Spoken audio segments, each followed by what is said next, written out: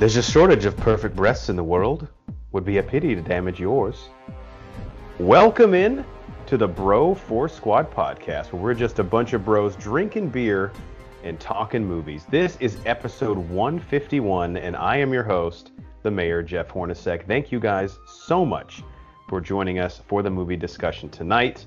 It's going to be a good one. Before we dive in, let's go around and meet the fellow bro, and we go into the paint to our enforcer, Matt Geiger. Now, Geiger, I'm surprised you're not wearing black, because it's a bit of a funeral today, as we just found out that the winner of the Kentucky Derby, Medina Spirit, might be stripped of his title for doping. And I have to ask for your stance on performance-enhancing drugs in sports.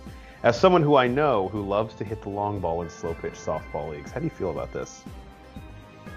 I mean, I don't know too much about horse racing, but Bob Baffert gave one of the greatest I'm sorry, I'm not sorry speeches ever, where basically, like, horse racing doesn't have a Bob Baffert problem. It just has a horse racing problem. And he also said basically this was a form of cancel culture, which is elaborate more on that. I don't think he understands what that means. I did hear his excuse, and I'm paraphrasing here, but he said that a human had urinated in the hay that the horse was eating, and that had ruined the toxicology report, which I got to say, that's pretty clever. Like, that's pretty good as far as spin control. Well, and he also said that, a bunch of people are touching this horse and stuff. So I guess if, like, Jose Canseco, who's juiced to the gills or something, comes up and touches a horse, then, I mean, so you're telling me if I go up to someone that's ripped at the gym and they're juiced and they touch me that I'm going to test positive for steroids? It's very interesting. However, I would like to say, can we just do like 1 year where like steroids is not illegal in sports and just see what happens? I'm fine with that. It's like the purge, right? Let's just do one. Let's do one season for every sport and see what happens. I have a problem with it in horse racing, and I'll tell you why. Because when A-Rod and stuff did it, it's their choice. A horse can't actually like say, yeah, man, like I'll take that. Like that's kind of fucked up. They can't speak for themselves if they want to take it or not. I guess that's a pretty good point. $30 back to your wife, because that's kind of a. If those are the excuses that Baffert went with, I want to see the ones he told his publicist, like, no, I can't use that. No, we can't use it. Like, if that's the one that won out, like, what are the ones he didn't choose? Just Google him. He's basically a cross. Like, if Ric Flair and Ashley Schaefer had a baby, it'd be Bob Baffert. It's a great. Yeah, that's exactly what he is. He's the Venn diagram in between those two people. He's like where the two circles intersect. All right, well, if you have not checked out our show before, we start every episode off with the most important thing in any bro's life, and that is chest day. And today we're actually doing a soup du jour, which, by the way, Matt, is soup of the day. Soup of the day. That sounds good. I'll have that. Where we're each going to bring our own chest day topic to the table to discuss.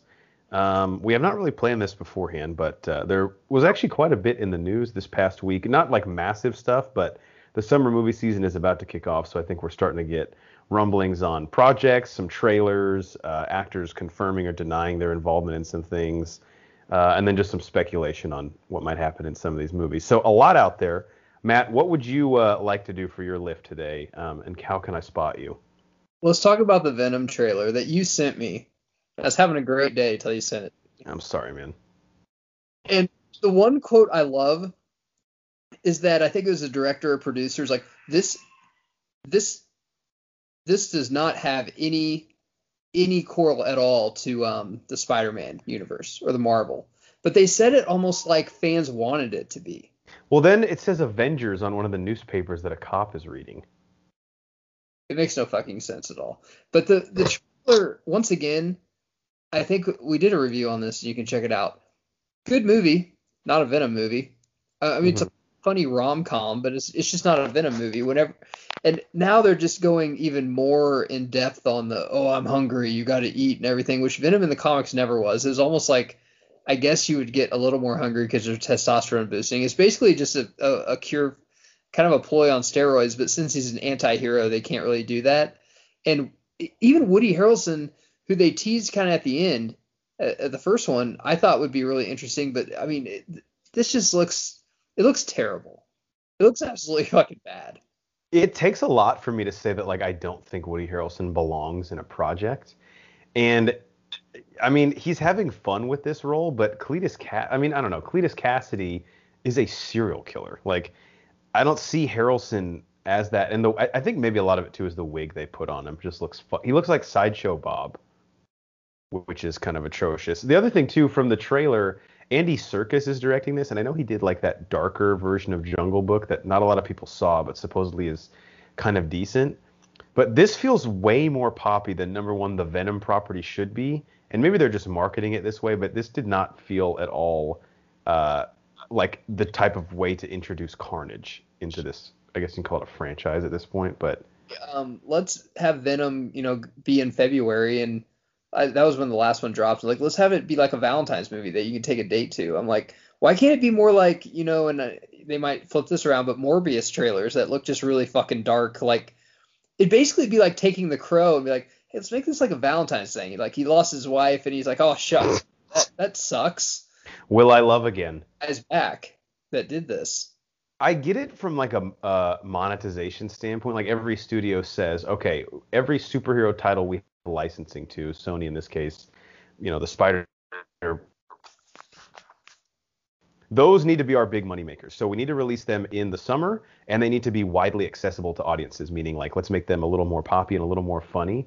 But a lot of this source material just doesn't fit that. Like, you can't fit a square peg into a round hole. Like, who are you fooling with this? You're going to upset the Venom fans. And I think the first one, people kind of gave it a little bit of a pass because it was Tom Hardy, and we said, well, you're setting up Cletus Cassidy and Carnage. In the second one, we've never seen him on the big screen. All right, I'm at least interested enough. But I don't know. I was pretty excited for this until I saw the trailer. I'm not going to act like I'm not going to fucking go see it. I am. But it just does not look like the bill of goods that I thought I was going to get from a Venom and Carnage. Like, how are they going to do Carnage? Is he going to be a joke too, like Venom is? Is he going to be like, instead of hungry, he's going to be thirsty all the time? That'd be a good combination. Maybe he needs they can do some marketing, like he needs a 7-Up. It's the problem with the superhero genre is basically like, okay, we have Venom, right? Okay, well, we want to do a rom-com, so let's make Venom a rom-com. It's like, have you read the comic? Like, you can't do that. And I understand it's just one trailer, so people out there might be like, well, just fucking, watch it, give it a chance. And we will, but right now, this is the only footage that we have of it. So to not react to this, it would almost seem disingenuous. If I love the trailer, I'd be like, fuck yeah, let's go.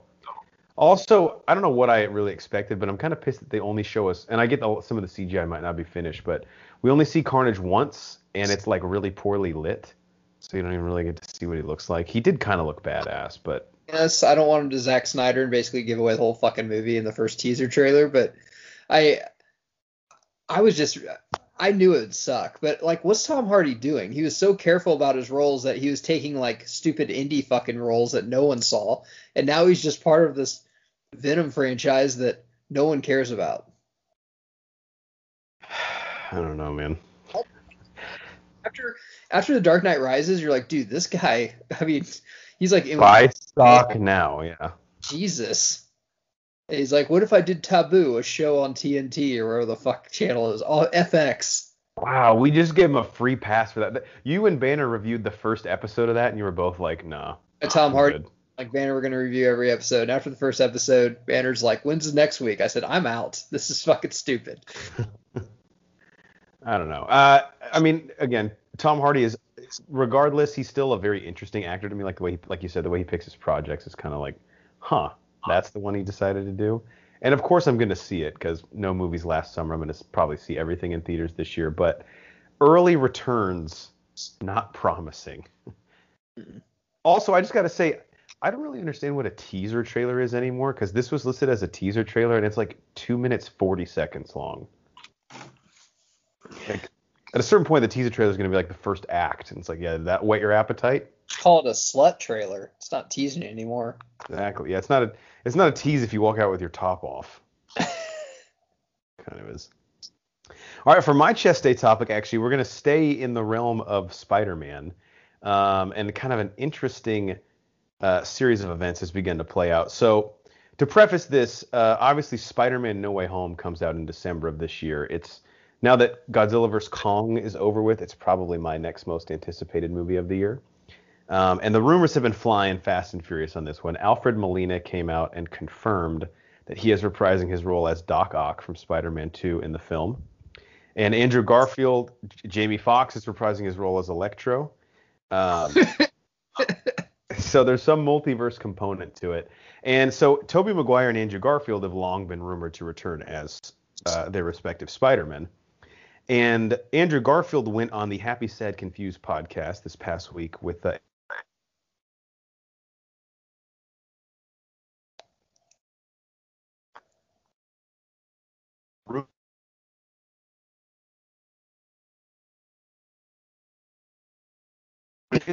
bro. I had to quickly cut you off. There's nothing to ruin. It's so crazy, dude. It's fucking hilarious to me. I do have this Twitter account, and I see how often Spider-Man is trending, and it's people freaking out about a thing.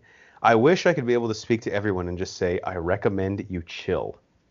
Garfield then added that he couldn't speak for other possible actors, only for himself, when Horvitz insisted and asked for a straight yes or no answer. Garfield avoided the question, adding, quote, I would have gotten a call by now. That's all I'm saying. I don't want to ruin anything. Maybe they're going to call me and say, hey, people want this. Maybe it's a market research thing. So I have a two-tiered question here, Matt. First thing I'll just ask, based on what Andrew Garfield said, I mean, he could have just said, no, I'm not in the movie. Notice the word no doesn't come up anywhere there. Do you believe him that he's not in Spider-Man No Way Home? I believe him. I think they just go with Tobey. I just go with Tobey Maguire. Well, I could see him just going with Tobey this one and then maybe Andrew on another one or something. But with Electro in it as Jamie Foxx, how do you explain? Jamie Foxx wasn't the first call, right? Like, William Dafoe just didn't answer back. And then I think they're going with one villain from each of the franchises. Did it on Jamie. Yeah. Supposedly Kirsten Dunst is coming back as well. I would like her to come back. Is Topher Grace going to come back? Oh my God. Can you imagine? He'd probably start getting death threats again. Okay, so sorry. Do you or do you not believe that he is in the film? You do believe he's not in the film? He's in the film. Sorry, say that again? I don't think he's in the film. They're not going to get everyone back. I think Tobey is. I'll believe Tobey is, and then the other ones, but I don't think Andrew is. So the second part of my question, this is sort of the more overarching one. Do you think he or other actors should be honest about their involvement in projects like this, or do you prefer and basically feel that he's inclined to protect some surprises for audiences? And basically, if Marvel asks him to lie, like, hey, don't tell people you're in this, that's commendable? Or do you think, dude, you need to tell us if you're in this movie? No, what does he owe some, freckled-faced nerd asking him this fucking question? Who cares? Who gives a shit? I mean, just like, Jeff, does your mom tell you what's in every fucking Christmas box on December 8th? Like, you gotta wait. Yeah. I'm glad you said that. I completely agree, because the internet has been like, if he's fucking lying to us, I swear to God. Like, dude, in this day and age, we need actors to straight up be dishonest to keep surprises. I still remember Marion Cotillard lying about being Talia al Ghul. And she was on her game. Like, someone asked her at a red carpet, hey, did you read the comics to research for your character at all? And she goes, well, Miranda Tate isn't in the comics, so I didn't really have anything to go off of. I was like, fuck yeah, nice. Like, she was prepared. I like it, man. I want to. That's why you pay to go to the theater, right? To see, not to be surprised every time, but to be entertained. And if you know everything going on, then why even fucking pay and go and see it? Yeah. This is one around Christmas time. I know our families will probably be in town, but we should make a point to go. Even if we take our moms or something, we should go together. And if he shows up, we should be like, you sly motherfucker. I'll be like double happy now that he lied to us about it. Like, they're like, what are you doing here at the bar? Like, in your movie, that was like, no, Andrew Garfield showed up. He's a lying fuck. I'm not going to see that. So what we're going to do, we're going to have 2 more whiskey sours. We're going to find his address on the internet. Matt and I are just going to drive by and we just want to talk to him. That's all we want to do. I don't know if that sounds safe. Why is Matt wrapping barbed wire around a bat? Be the one that they would like, oh, let's leave him to be a surprise. And the only person excited will be Banner. Well, Tobey hasn't been confirmed yet. That's true. Banner will be like, best Spider-Man ever. And then he'll get jumped in the fucking, like, ramp down out of the theater. Get in the back of the line, Tom Holland. Andrew Garfield to act here. But, Tobey hasn't been confirmed either. I'm assuming if they asked him, he would say that. There's no way if they asked. Alfred Molina kind of got some shit for revealing he's in the movie. He talked way too much about his role. I won't spoil it for you, but he even says, like, where his character picks up from Spider-Man 2. They're like, dude, what the fuck are you doing? Like, This is supposed to be a secret. But Toby, I would imagine, would play dumb as well if he was asked. And I'm sure he will be asked soon. I just don't know why he would be. I really want to see. He's my Spider-Man. Yeah. I think he's kind of our whole generation's, which would be cool. Andrew Garfield, it would almost be like, hey, man, we liked you in the role, and we understand you're just in some shitty movies. Not really your fault. Like, if you want to come hang out for a day or two, put the suit back on again. Emma Stone come. Yeah, I mean, spoilers for Amazing Spider-Man 2. Skip ahead 30 seconds if you haven't seen it. But her character does die, but Doc Ock dies also. So maybe they're picking it up at a previous point in the franchise. But so far, both Spider-Men rumored, one villain from each of their franchises, and Kirsten Dunst's Mary Jane all rumored to return. I also think if he's going through the multiverse, because Doctor Strange is confirmed in his movie, this is our first view of Deadpool in the MCU. And there's a hilarious bunch of ways they could introduce him. Say that again? So big things happening for Marvel.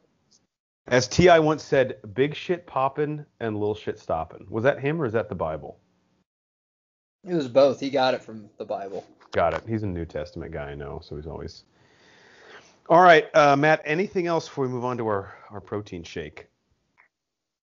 No, pretty pumped for Fast 9. I mean, just... I read today, Batista said no because he's doing something else. Like, you can't have John Cena, The Rock, and Batista all in a movie. Like, last the movie, Dave Bautista had some crazy quotes this week. He said that Marvel dropped the ball by not doing a Drax solo movie. I was like, dude, we're not going to give every dude who popped up in the background at the bar a fucking solo movie. Like, where does that fit in their slate? Also, you're like you speak in like haikus. It's like his character. No. What would you even do with that? What would you do with that for an hour and a half?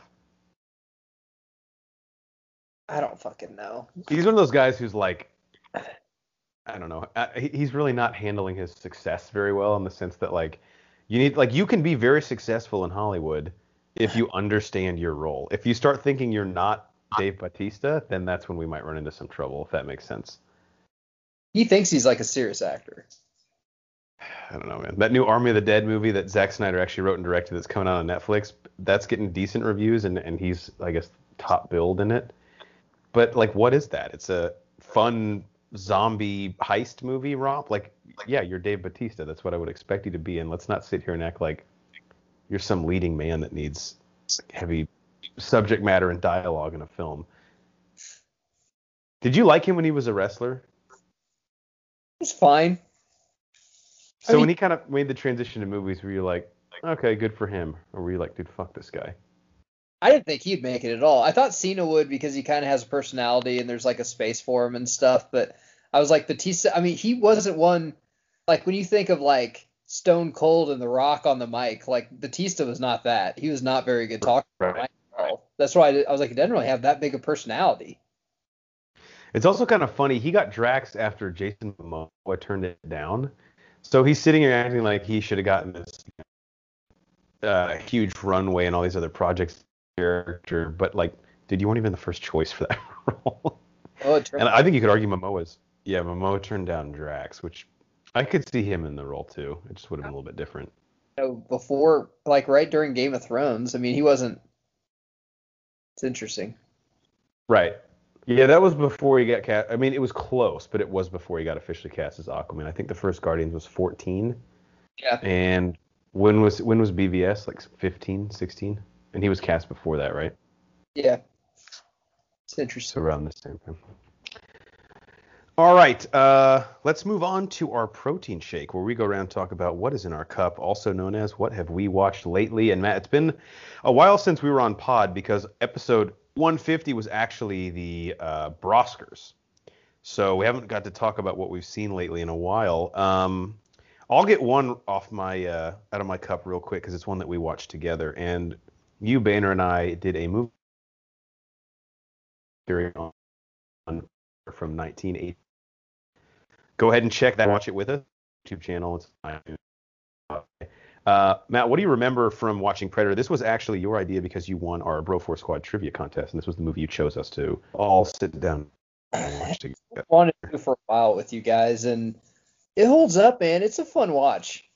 It's pretty quick too, if I remember right, like hour 40. Um, just actually, it was before its time when people would get like just totally juiced out of their mind to go fucking play a role. Like all these guys were in fucking awesome shape, and the directorial style of it was way before its time. The Predator. I liked it. It was fun. And of course it, had all the racial and, basically A plus B things that we've come accustomed to in action movies. So we loved it. We had a good time. You guys have to check it out. One of my favorite scenes, Guess whether, actually. yeah. Guess whether or not the Native American in the group is the tracker. Take a wild guess. I do love. I say this: 80s action movies. There's just a certain itch that only they can scratch. Right. Movies that at the time were so self-serious, and then in retrospect, you're like, God, you're just failing so miserably at everything you want to do. But in a weird way, it still works artistically. And the thought of Arnold Schwarzenegger kicking the shit, or at least trying to kick the shit out of some extraterrestrial in the jungle. I mean, I don't need any more details. I'm sold right there. So he's so dangerous that, we're not going to call our military. We're actually going to just hire this team that, basically answers to no one, not the president, not the commander in chief. And also they work alone, so don't send any help or backup. We're I good. love when a group of 9 says they work alone. He's like, well, first off, there's 9 of you, so I don't really know if that's maybe the best way to describe your work style. Like literally, like you don't have to have these guys do anything. Just like, I'll give you 500 troops, just station them where you. No, we work alone. So you'd rather die than work? Yes, we'd rather die than work with someone else. What part of that's confusing to you? The you'd rather die part is the confusing part. We played actually action movie bingo to it, which I linked in the description of the commentary, which is essentially a site that we created where we didn't create it, but we found it where you can input action movie tropes, which we've listed out. Like there's probably 30 of them, and you make your own bingo card from them. And every time they take place, you take a drink and try to get bingo. Good stuff. Fun little game. All right, Matt, what have you? What's something you watched lately? I have a lot. Let's first talk about, and this is something that you'll really be into because I bet you haven't watched it. But on A&E, each week they are doing wrestling biographies. Oh, you told me this. And it started about 3 weeks ago. The first one was Stone Cold Steve Austin, which was fucking phenomenal. It's very interesting too because when we were kids, you had ECW, you had WCW, you had WWF, and you had, there was a lot of them. But Stone Cold, or called Stunning Steve Austin, was in WCW with long blonde hair, and they just didn't know what the fuck to do with him, and they fired him. So he went to WWF, and Vince McMahon's like, hey, you're going to be the ring master. You're like the master of the ring, and I'm going to put you with the $1 Million Man, Ted DiBiase. And then I think it was about 6 months, DiBiase left for WCW, and Vince McMahon's like, I don't know, just let him do whatever he wants. Like, I'm kind of about ready to just fire him. And then he came up with the Stone Cold Steve Austin gimmick, and then the rest was fucking history. It's really interesting how some of these guys didn't work in one territory, then they will go to the other and they become the biggest fucking star ever. I mean, Jeff, is kind of like a baseball player, like when you're like, man, we had that. Chris Davis comes to mind. Like, Yeah. we had that guy, and like now he's raking with the Orioles. Like, what the fuck's, what didn't we do with him? Or was it just a timing thing? Was it, going to a different place, different scenery? There was another one on Macho Man, which was really good. And what's great about this is they're all different. It's basically like 30 for 30s. They're all different directors.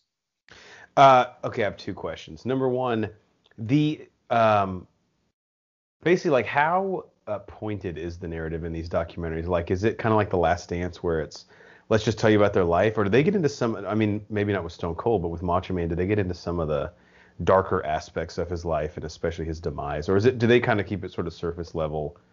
Like They all kind of get not just like they're not just talking about WrestleMania 20. They wrestle like Stone Cold talks about his drinking habit and how he didn't want to fucking go do it anymore, and how he got basically a huge attitude and he just walked out of the company one day. Macho, they really talk about his controlling personality with Miss Elizabeth and how whenever he would wrestle, he would like lock her in his room so no one could get in. Oh my God. Roddy Piper was one, another one. He's not with us anymore. That was a really interesting one about how nuts he was and stuff. They do get, because wrestling, that's what's great about wrestling. It's not, we know what happened at WrestleMania 18. We want to know like behind the scenes shit. Yeah. It's all of them are very interesting. Booker T's came out this week. I watched like 15 minutes. Ooh, I'll check that one out. Do They they have the list of the future ones coming out? Like, I'm wondering, I'm a sick person, but like, will we get a Chris Benoit one, or are they just going to totally avoid stuff like that? No, this is WWF. They're not going to touch that. Okay. Never. Well, what about even like the Hardy brothers, right? Like they've had.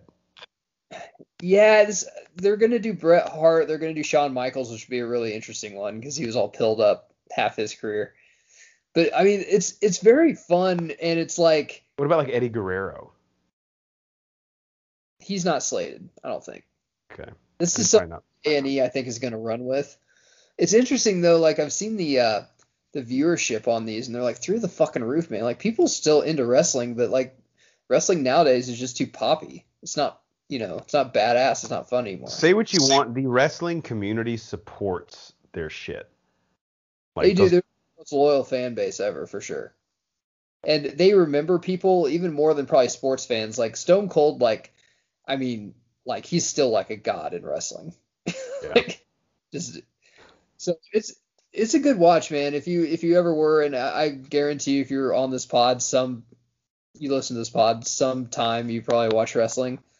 One of these is going to be for you, depending on your age. It was Piper, Macho Man, Stone Cold, Booker T. I mean, is even kind of newer than Stone Cold. So, you know who was always my favorite as a kid was Rob Van Dam. I mean, I doubt he's big enough to get done. I don't think. Have they done Kurt Angle, or do you know if he's on the slate? Bret Hart. There's a lot of them I really liked. Kurt Angle's got an interesting story too, from obviously like Olympic. Was he a gold medalist? Yeah, Olympic gold medalist wrestler. He's the one that said if he was like a little younger, they think that he was going to be the Brock Lesnar go to the UFC but by that time he had like 8 neck injuries and was addicted to pills. Right. He had it was like one of the painkillers that he had an issue with. That's interesting. A&E has these. Is there like any name to the series, or it's just biographies? They are kind of known for their biographies. They are very good. I will say that. I wonder if they have like an on-demand app or something I can watch them on. Because I've cut the cord completely, but I have my ways. You go to A&E right now, one of them's probably on. Sweet. Sure. We'll just go back and forth. I saw, and this was a little while back now when it was released on HBO Max, but I saw Godzilla vs. Kong, which was my most anticipated movie of the year. And I got to just say, man, it's exactly what I wanted it to be. Like, it's not here to tell a story. It's here to give you what you want, which is 2 titans of the big screen. I mean, way past their heyday, but on screen, beating the shit out of each other. Happened 10 years ago. Right. They're both. And for the people who are, I mean, it's crazy with these movies because I always find myself so uninterested in the human characters. And in this, one of the 2 human stories in this one, I was just straight up annoyed by because it was just attempts at humor that were falling flat on their face. But I don't really know. Like, you and I kind of started the podcast with the premise of like, let's not just complain about something. Let's be constructive, right? Like, okay, we get you didn't like that. What would you have done differently? And I really can't complain about the human characters in Godzilla vs. Kong because I don't know what I would have done with them. Like, you have to have them there to kind of get us from fight to fight. But there's really nothing they can do that I'd be like, okay, yeah, that seems like an acceptable inclusion of them. Like, the Kong stuff was cool. I like that. The stuff with Monarch, which you have to do to, I won't spoil anything if you haven't seen the movie, but to get us to the final set piece. What's their problems going to be? Right. And this one, I will say, they didn't try and put, like, a love story in it or introduce, like, there's really no human conflict. Well, there can't be, Jeff. It's like, Gary and Tina might get a divorce. Things aren't working out. It's like, well, literally a fucking T-Rex lizard thing and a fucking... Can we talk about that after this happens? Like, I mean, who cares if it doesn't work out? The world's probably going to end anyway when Godzilla breathes fire. Gareth Edwards' Godzilla in 2014, though, do you remember, like, that was the one with Cranston and Elizabeth Olsen? That actually had, like, It's a good movie. It's a really good movie, but they spent a lot of time building up the human characters. I think because that's what they thought people wanted. In fact, I don't even think Godzilla shows up until like the 35-minute mark in that film, which is kind of a travesty. Is that Godzilla? This Godzilla? Yes. The one with Cranston? Okay. Mm-hmm. Because I remember when we were kids, the Matthew Broderick one, when P. Diddy did the song for it. Jesus Christ. And that was just a fucking terrible movie. We've come a long way. That's back when like the soundtrack was like basically part of the film. We've evolved as a species a lot since then. Good for us. So Godzilla vs. Kong, I'll say this. If it's a movie that you thought you would like when you heard the announcement of it, you will love it. If it's a movie that you rolled your eyes and said, dude, why the fuck do we need this? Then I would stay away from it. Like it is what you would think it would be, but it's a blast. And I mean, I want the next one. I'm sure they'll make another one, right? Max, it's not on like what people like trending or whatever tab. You know what I mean? Yeah, now that I think about it, so they said with their new releases, they're only putting them out for a month and then pulling them so you go see it in theaters. But I did see Wonder Woman 84 just came back today, yesterday. Godzilla vs. Kong isn't on there because I haven't seen it on HBO Max. Okay, yeah, they might have taken it off to try and get you to go see it in theaters, which weird because I thought it'd be right by Justice League or something. Yeah, which if you want to go see it in theaters, I'll get shit-faced and go see it in theaters again with you. Don't threaten me with a good time. Let's get the wives and go. Where I have a USA tank top that would actually be perfect to root for Kong. No. We could bring dumbbells and do bicep curls in the aisle. From here. All right, what else have you watched? All right, so I got HBO Max, and the first thing I watched is it was Mother's Day, and I had a sinus infection, and my wife was going to dinner or with her mom or something, and she took the kid. So I was like, I must have 4 hours, so let's watch Justice League. Well, you watch it all in one sitting? Pretty much. The kid obviously with like breaks. Kind of watching for about 30 minutes, then he took a nap, and I finished it. Which leads me to my first point, Jeff. Thank you for foreshadowing. Don't ever watch this in one fucking setting. I watched Watchmen in one setting too, and I was just like, why is this so fucking long?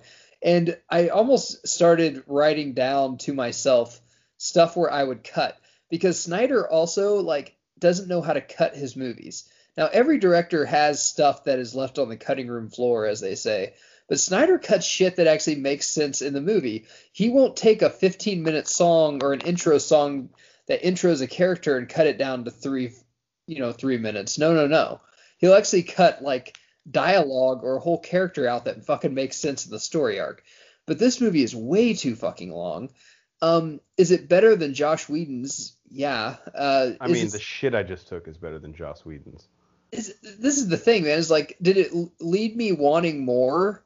Yes, but if you would have told me right afterwards, hey man, here's another movie that's, the Legion of Doom or something, but it's 4 hours long, I'll just be like, you know what? I'll catch you in a couple weeks. I'm just kind of fucking, dried out now. And I'm a DC guy, and I've been really interested in seeing this movie. I will say a couple things. Momoa was about the same. I loved him in the original one. They actually gave Batman stuff to do, which I liked. He wasn't just comic relief for some fucking reason. Who says, like, who should be the one, like, delivering the jokes? We have this brooding Ben Affleck Batman, who we had in the last movie, murdering people. He seems like the guy who should be walking out there with a rubber chicken and a whoopee cushion, right? And he had jokes in it. I mean, at the very end, Clark, but they felt in character, Yeah, when they got the house, he's like, how'd you get the house from the bank? And Bruce is like, I bought the bank. Like, that's funny. Yes, and that's something Bruce Wayne would say. Henry Cavill, I got his character. It made sense.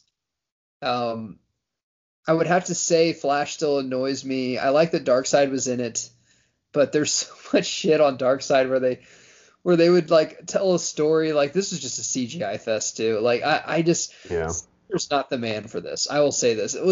I liked his vision. His story is great. It's his directing that just gets me. I just can't fucking do it. It just too long. He's just I don't know how to describe it. There's a lot of stuff where he does doom and gloom that I'm like, this is kind of cool directing. But then he'll do just like fucking Watchmen, where he'll just do some Bob Dylan song, which I'm like, this is a good song, but why the fuck is it here? Makes no sense. Now, a lot of people are saying, and maybe even Zack Snyder said this, but the epilogue, like the part after the movie ends, essentially, where it's like the nightmare sequence, that is basically like the majority, if not almost all of what they reshot, and that was kind of his, hey, this is what I would have done if I got a sequel. How do you feel about that stuff specifically? If that was a sequel, I would have fucking hated it. Where basically Superman, I know, so basically it's Injustice, but it's into the shit, which I fucking hate, and I still don't understand what made him tip. They say it's Lois. Like, what, did Lois die? I heard two different things. Lois dying is the one I like better. The other one is that Lois had like an affair with Bruce. Okay, that one's stupid because they're already making fun of our moms are the same name, and then right. Okay, imagine him killing all of Earth because his girlfriend cheated on him or his fiance cheated on him. Is this a hand job? I didn't even finish. Yeah, she was at a frat party. Like everyone was doing it. I don't really know what you expect. I don't. I mean, what's Darkseid doing then?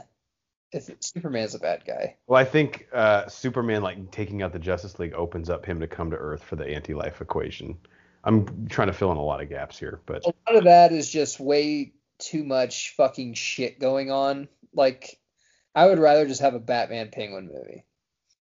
I just think it's, and you know, and I going back to Marvel, when I was like, well, Marvel did it perfectly, and I don't know about you, but the Avengers movies are not my favorite Marvel movies at all. Like, they're cool because it all goes down, but there's just too much going on. There's too much character arc. It's too sci-fi. It's too fucking out there. I'd rather just have Spider-Man vs. Doc Ock.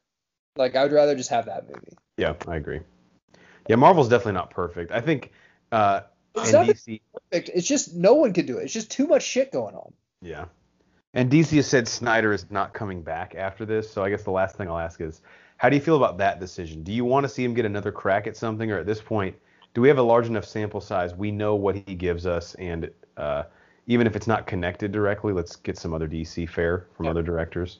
Do I want him to come back? Yeah, because they can't make better decisions. I mean, they bring in Josh Whedon, or like that's a bad example because of the circumstance, but I don't trust them to bring in anyone better. I mean, Zack Snyder he was the right person for the job, but I wish he was just the overseer, not the director. Does that make sense? Yeah. Because his story and all his ideas are badass. But DC doesn't have a person like that at all, and I don't think they want one.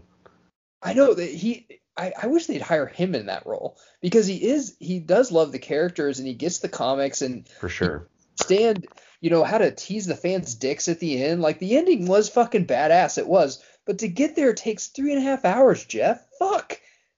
Yeah. So long. And I'm with you. I like the Snyder cut a lot, and I like the extended BVS cut a lot, and I actually like, to a lesser extent, the extended version of Watchmen a lot. But at a certain point, if it takes you 4 hours or 3.5 hours to tell a story that we feel satisfied with and that feels cohesive, I mean, maybe just go to TV or something, because it does not work in the film format. Like if this was a 5-part series, I think, Snyder would be the right guy for the job, but I wish they'd just have him be the overseer, because his vision, I really like where they're going, but him doing an Injustice movie makes my head just want to fucking explode.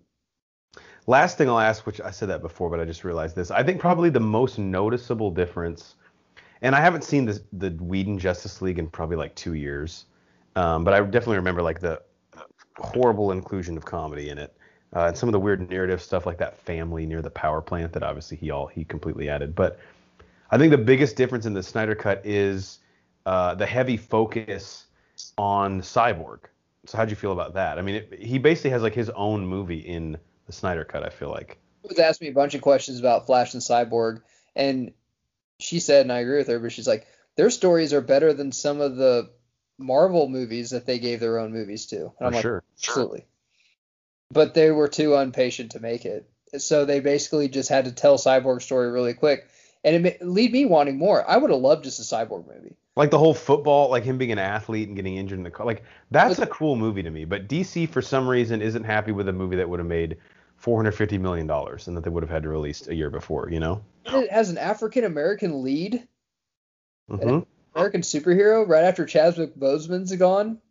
Imagine how much money that would have made. And I think Ray Fisher's a good actor. We loved him in True Detective. Yeah, and his mother wasn't even in the original one. No, I mean they cut like 90% of his story out. Like you didn't even know he kind of had a problem with his father. You just No. and Leto at the end. If I guarantee you, everyone stop what they're doing and turn that up to hear what he had to say. And once again, he commands the screen. It's a shame what they did to him in Suicide Squad. If we would have got that Joker, that would have been very interesting. It's almost like Zack Snyder there is kind of like shoving David Ayer in a locker. He's like, yeah, dude, you got an Academy Award-winning actor in this iconic role. And did you notice that Snyder took off like all the face tattoos too? He was probably like, that's fucking stupid. I don't know why he did that. Good Damn for it, him. Ed. Like why? Yeah, he's like, there was just no reason for that, David. All right, something else I watched, I'll just mention briefly because we have a movie commentary out on it, was Saw 5. Cycling and I dropped that, as you're listening to this, probably a week and a half ago. We did that in preparation of Spiral, which, as you're listening to this, our review will probably have dropped as well. Spiral, of course, sort of the soft reboot of the Saw franchise. I'm seeing it tomorrow night. It's Hornacek's return to theaters. I really hope it doesn't suck. And Cycling and I have done all of the Saw movies. We're huge fans of the franchise, so check out our commentary on that. All the Saw movies right now are on HBO Max. How is it a soft reboot? Well, it's basically like what they're doing with Halloween, where like it's in the same universe, it's connected to the movies, but they're taking it. I think it's like a completely new city, and from what I can tell by the trailer, it's someone who might have been inspired by Jigsaw. Obviously, like the whole, Is appeal. it brother who's like crazier in Jigsaw and stronger in Jigsaw, and it's John Cena? Oh my God, been a long time, Dom. I can only hope. If John Cena shows up in this, I think that'll be so absurd that I can't even be angry at this point. But Saw 5, check it out. Cycly has some interesting points about where the franchise peaked and started to dip. And Saw 5, I think, is the start of that dip, but there's still some cool stuff in the movie. So check out our commentary on that, which is on YouTube, iTunes, Spotify. I have 3 other things, Matt. How many other things do you have? More. You're gonna love this one. So after Justice League, we put the kid to bed, and I told my wife, like, we got HBO Max now because I paid for it, and He Got Game was on. So He Got Game. Up. I'll have to say, I was trying to look. It came out in '98, so Ray Allen was a pro. Damn, 98. So he was like a supersonic or a buck. I think a buck. And man, I gotta tell you, this is a great fucking movie. Rosario Dawson is his love interest. Do you remember? I did not remember her in that movie at all. Wow. And of course, Denzel is just a fucking stud. Ray Allen can act though. He's good. Did Denzel get nominated for that? I think he did, right? Yeah, it's a very interesting movie. It's really good though. And there's a lot of other actors that you would know, like in there. And then of course, like a bunch of NBA players, like Barkley's in it, MJ's in it, Shaquille O'Neal's in it, just for brief seconds. It's a really good movie. It's on HBO Max now, but basically like Denzel is Ray Allen's Jesus Shuttleworth's dad, and he kills his mom kind of on accident, like a domestic dispute, and he has to go to prison. And I mean, I guess it's not too crazy, but the warden calls him in, and he's like, hey, our governor's like a big they call it Big State. That's the college, like Big State alumni. So if we let you out for 2 weeks and you get your son to commit there, then we'll let you walk free for murder. And I can't exactly remember the way the movie starts, but like, do him and Jesus has Jesus been visiting him in prison, or are they basically like estranged because he killed his mom? Yeah. So he had to go. That he goes on a recruiting trip and bangs a bunch of white chicks, and Rick Fox is like the basketball player that's showing him around. Of course. it's weird. Rick Fox was a really good actor because Fox is such a whore for acting. He's in like everything. he had to pretend like he'd bang white women, so it's kind of a reach for him. But it's really good, man. I love a good college basketball flick. We don't have too many of them. We got like Blue Chips and we got this one, but fucking give it a watch. I believe that's a Spike Lee joint, right? I don't know. Yeah, it is Spike Lee. It seems like one that would be, yeah. Yeah, nice. HBO Max, I'm telling you, man, their like library of older films is spectacular. My wife, like, let's get rid of Netflix because their movies suck on Netflix. Netflix is losing me, man. And at the price point right now. Yeah, and they don't have any original stuff coming out. Like, they did, they actually had some good movies on there. Netflix is more than Disney Plus. Man, Netflix, you're in fucking trouble, bro. You better step it up. I had two things that I watched, but they kind of connect. So, Mortal Kombat, the one that just came out, check that out on HBO Max. We did a review on it, which Banner and I did that you should go back and listen to.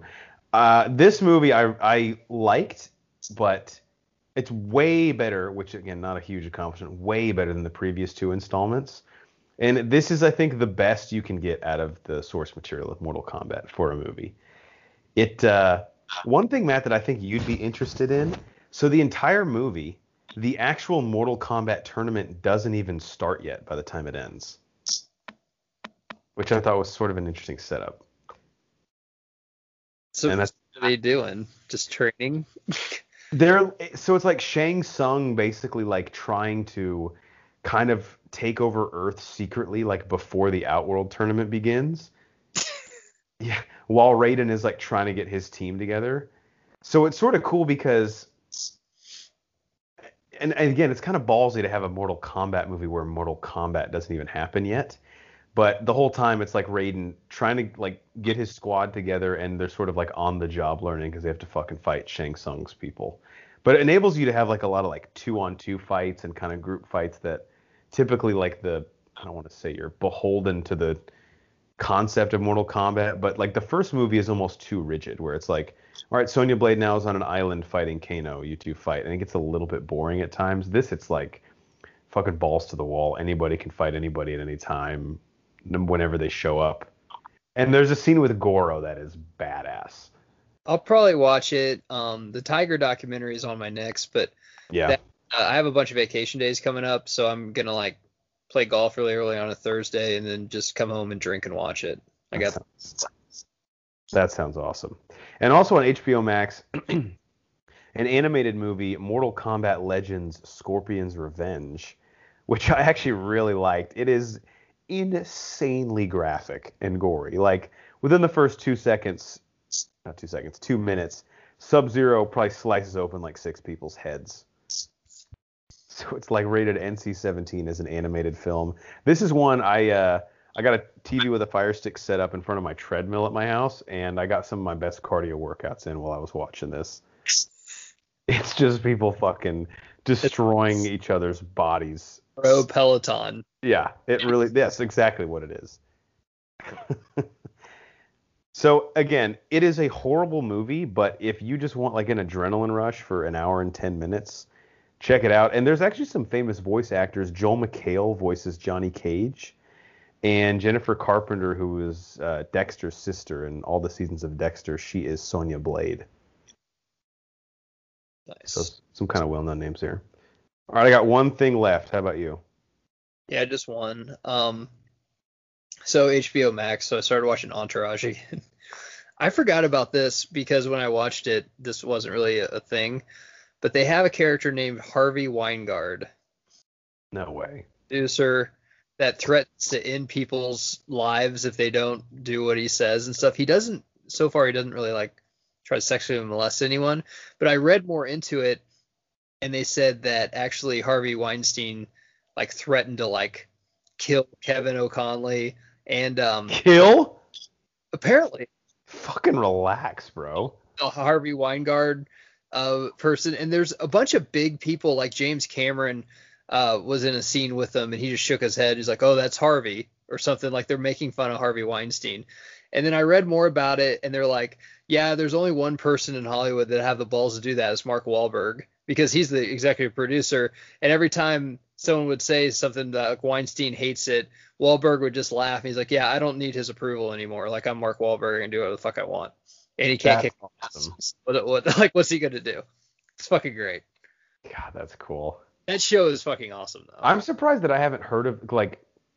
I don't remember that at all. I wasn't as big into the show as you. I mean, I love the show. I just didn't watch it religiously. But I'm surprised no one's brought that back up. Like, hey, go back and check this out because it was kind of ahead of the game.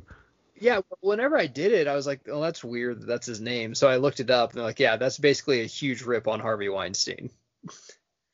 Harvey, I mean, you can't even argue it. how much more closer could you get to the name? That's what I'm saying. It's almost indefensible. I'm surprised Weinstein didn't threaten to sue him or anything. I mean, maybe he did, or maybe he just threatened to kill him. Can't you see like Wahlberg though? It's like, what the fuck are you gonna do to me, dude? Like, really? Like, you see my arms? Why don't you come here and fucking say something about it, you fat piece of shit? It's also a problem because that proves too that everyone knew this was happening and like no, everyone was just like, yeah, he sucks, but you know, whatever. It's fucking. Like Manny being Manny at the Red Sox. They're just the way it is. Like, And I just look at ground balls, you know. right. I just look at him and he's such a fat piece of shit. I'm just like, God, I wish people would have just been like, fuck off, bro. The actor they got to play him is really, I mean, it looks just like him kind He of. does. He's like a fat, like Yeah, just a 5 o'clock shadow. it's like a piece of shit. Yeah. I'll have to check that out. I wonder, do you remember how he like exits the show?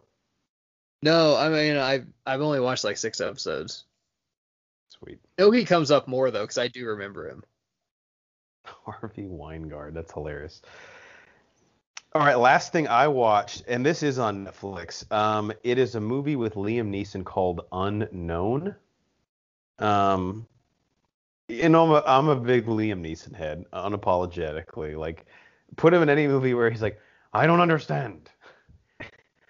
So the premise here, Matt, not too. I mean, you could probably guess what it is. Liam Neeson is a. I don't want Retired, to say that again. retired cop, detective, somebody that used to carry a gun for a living. All right, I'm not going to spoil anything. The movie begins and we are told he is a scientist. Okay?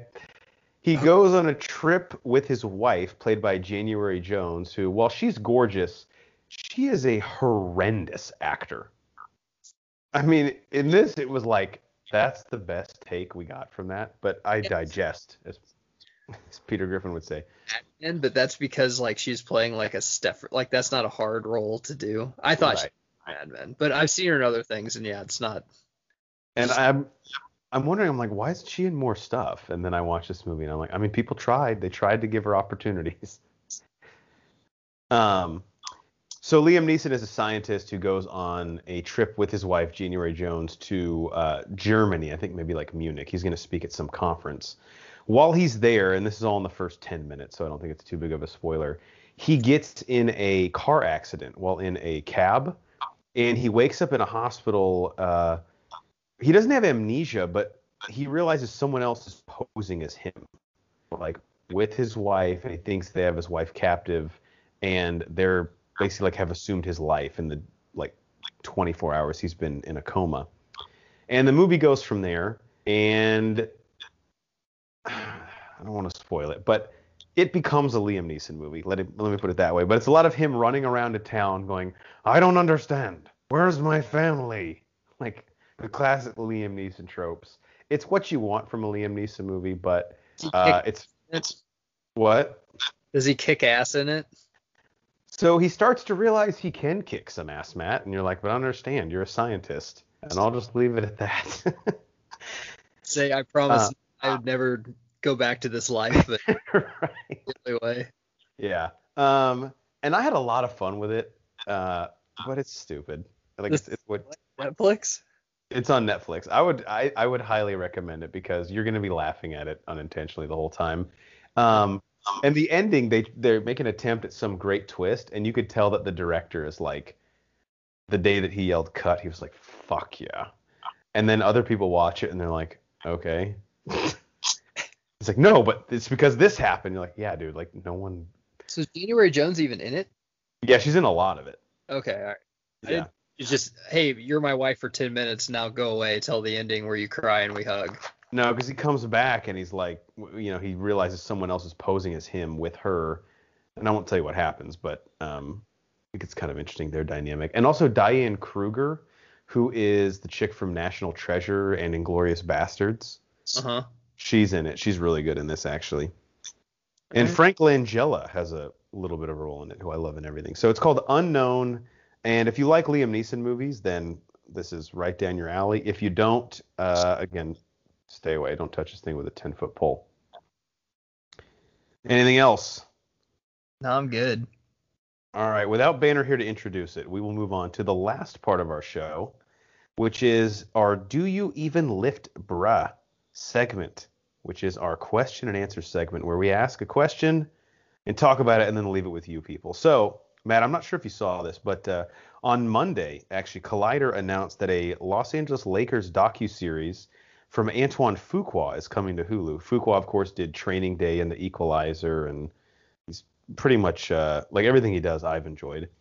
It's going to be a 9-part series that supposedly will not shy away from some of the darker parts of the team and will feature interviews with Magic, Shaq, Kareem, as well as Pat Riley and Phil Jackson. And a 9-part docuseries, I mean, you got to think, almost like The Last Dance, they're going to leave no stone unturned here.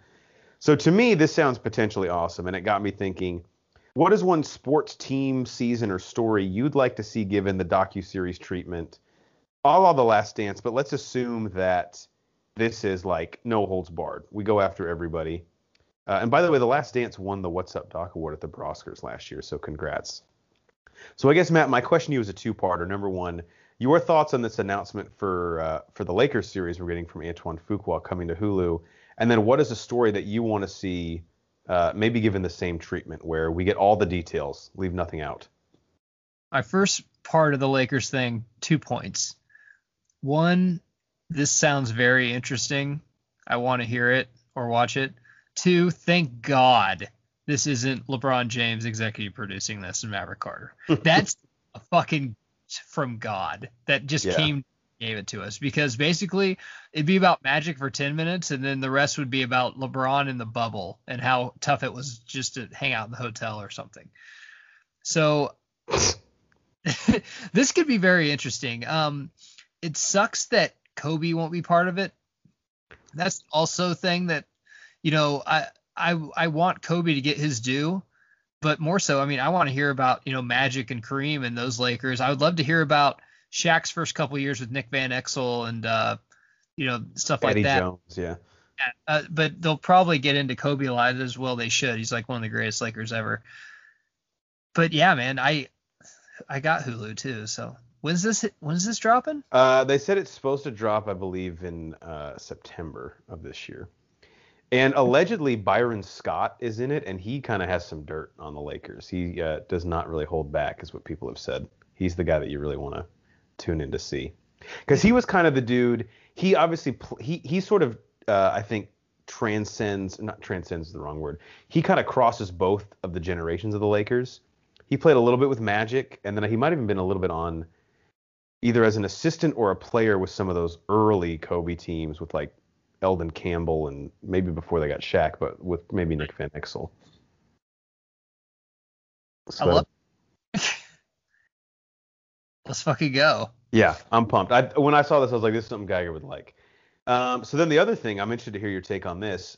What is a sports story that you've always thought, and I know you're going to say, UNLV we can assume is, if that's your one, I hate to steal it, but we know the Runnin' Rebels you want to see. Is that still your pick, or is there anything else you really want to see turned into the docuseries treatment? We could get, if you tell me, I'd have a piece of paper and whoever I wrote down would actually do it, and they'd speak honestly and not talk shit. I'd want to basically just do the Jose Canseco Juice book. That would be awesome. Didn't you do a book report on that in high school? Of course. I've read it like 3 times. Also, I said that needs to be a Netflix movie with Joe Manganiello, but that's a different conversation. But this one, I mean, I want to hear, Canseco. Basically, let's do a 2-part series, 2 hours each, 4 hours total. First, give Canseco the floor for 2 hours and talk shit to everybody. Then everyone else come back, because everything he said kind of ended up being true. Like when he said Rafael Palmeiro, we all laughed at that. Like, dude, that dude's not even like ripped. He's not on steroids. steroids, and then he fucking tested positive. So that would be a really interesting one too, especially because Canseco has been linked to giving A-Rod steroids in high school. It's kind of ironic because Jose Canseco is a lunatic. He has a lot of mental health problems and he's made some horrible mistakes, but I don't think he's lying. Well, he's been not to be. Right. So it's like a bunch of them. So those two things can be mutually exclusive. You can be a crazy person and have horrible judgment in your life. You can also be he's thrown everybody under the bus that he can. Maybe he's exaggerated a little bit, but yeah, to the most part, I mean, is there, and I could be completely wrong or just ignorant to it, but is there anyone that he's accused that we've been able to straight up refute? No, that definitely isn't true. No. As a steroid user, I don't think so, right? One person. So, and I mean, if you want to sit there and, hop on the island of defending A-Rod, then I would just say, like, dude, that's just not smart. I don't think in general. I mean, the only one is he didn't say anything about Bonds, but Bonds has never tested positive. But right. And actually, there was one interview where he's asked about that. He said, I'm not sure. He's never talked to me about it or anything, so I'm not going to say he is because I don't have, like, he basically was telling the truth. He's like, I don't know. He said, yeah, I could guesstimate because he's gotten bigger, but he said, I'm not sure. I've never injected him or he's never asked me. And if you're just a guy that wants clout or, wants to somehow sell another book, I mean, why wouldn't you just say that, right? Well, and that could be a 10-part series too, Jeff, because it could lead right into, I mean, if you don't know why Barry Bonds did steroids, it's basically because that summer he's watching McGuire and Sosa that aren't even on his same level at all. Right. As a hitter or a baseball player, and he's like, dude, what if I did this? And he showed what would happen. He'd hit 73 fucking bombs. His on-base percentage would be like 800. He was walked twice with the bases loaded to walk in a run. That is insane. To watch when he hit like that. Yeah. And you could even, like, let's say it's a 9-part series. You could do 1 or 2 just on the Mitchell report, right? That would be pretty interesting. For me, if you want someone talking shit, I want baseball or wrestling, because usually both those people, like, whenever they have something to hide, they're like, well, look at this guy. He did it too. It's so great. They just throw each other under the bus. What about you?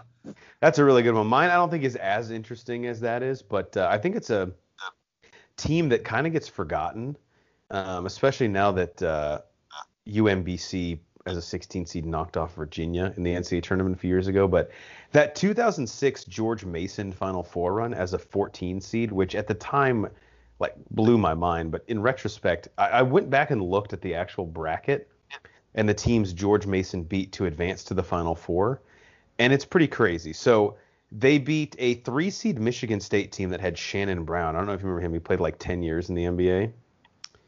Then they beat UNC with Tyler Hansbrough. Psycho T. Right. Which that team was, like, built for the NCAA tournament, really. Then they beat Wichita State, a very good, I think a 2-loss Wichita State team. And then probably the craziest win of the whole thing was they beat 1 seed UConn, who had 4 NBA players on it. Jeff Adrian, Hilton Armstrong, Josh Boone, and then Rudy Gay, who's literally still in the NBA. Maybe he's a fringe player, but this is 2006, so it's been 15 years. And they only eventually lost to back-to-back national champion Florida Gators, coached by Billy Donovan, that also had 4 NBA players in Corey Brewer. No, they had 3 NBA players, excuse me. Brewer, Joakim Noah, and Al Horford. Parsons wasn't on that team? No, he was a little bit later, but yeah. So I just think it's a crazy story. George Mason, this did gangbusters for their enrollment numbers. It put them on the map. And at the time, I think this just, and Matt, you and I have talked about this many a times, if nothing else, just for that opening weekend and what it provides for the sports fan. But the NCAA tournament, I think, is the best sporting event in our country, really. At least the opening weekend of it is. You don't even have to win it to win it. Like, George Mason did not win it, but just them making that run, like, you felt like you won it. Mm-hmm. If you're a George Mason fan. If you're a fan of, like, not a basketball school like MU or something, and you go to the Sweet 16, you feel like you won something. You went to the Sweet 16. That's a fucking big deal. You don't have to win it all to do anything. Yeah, and I think the thing that I would be interested in focusing on is like these guys. I am sure no one on that George Mason team, none of the players are still playing basketball, but they will be legends for the rest of their life. Like you could be 300 pounds now and working as like the manager at a restaurant, but no one can ever take this away from you. And if you go on the campus of George Mason for the rest of your life, you'll never have to pay for a meal or a drink. I can guarantee you. And to me, that's the cool part about sports is when it transcends the actual game and the way that it sort of permeates our lives and society. And the George Mason thing, Loyola Chicago has basically done the same thing since. It's just that's the cool part. It's the lasting effects on these guys. Florida International, was that the one? Florida Gulf Coast, yeah. Yeah, oh yeah. Didn't they beat like OJ Mayo USC and like? They went to the Final Four too, I think. Or close, yeah. But that's the cool thing is the schools these guys knock off. Like, because I remember George Mason they beat, regardless of how good of years they had, they beat Michigan State, UNC, Wichita State, and UConn and lost to Florida. It's not like they beat Dayton, Radford, Colorado. And, it's like these are the fucking blue bloods of the NCAA, Be cool to see behind the scenes too, because like, okay, you beat Michigan State, and then most of the time, if you're George Mason, like, all right, we got the upset, we won, we proved it. We'll probably get killed next game, but whoever. Wonder when they started thinking, dude, we might win this whole fucking thing, or at least go for.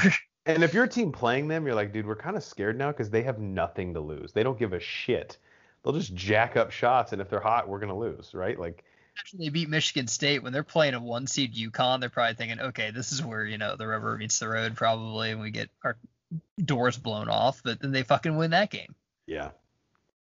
And the coach, Jim Larinaga, I think he might have just left, but he was the coach at University of Miami for a long time. Okay, yeah. He might still be there. I'm not sure.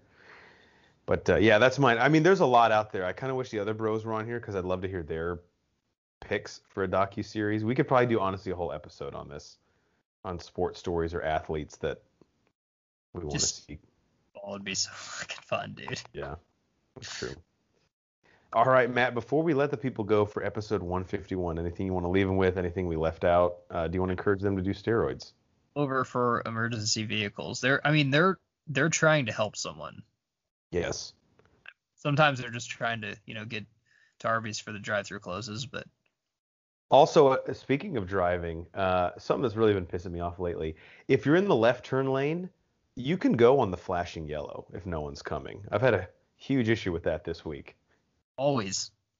Don't be afraid, Also, if there's a baby on, I read this as a tweet somewhere. If there's a baby on board sticker on a car, but it's faded a little bit, you know that it's safe to ram the car because the kid's probably like 4 years old now. Like 18. Yeah. So that's just a nice little piece of information to have. All right, for our enforcer in the paint, Matt Geiger, I'm the mayor, Jeff Hornacek, and we are the Bro 4 Squad podcast. We appreciate you guys checking us out. Please be sure to follow us on Twitter at Bro 4 Squad. If you type in Bro Force Squad as 3 separate words on Letterboxd, Apple Podcasts, Spotify, YouTube, iHeartRadio, pretty much anywhere you get your podcasts, you will find us. And check out everything that we post on our website, bro4squad.com. Till next time, I can now officially say, since I reactivated my AMC A-list, we'll see you motherfuckers at the movies. Hey. What's that from? Hayukio! Deadpool 2. Hi, Wade. Hayukio.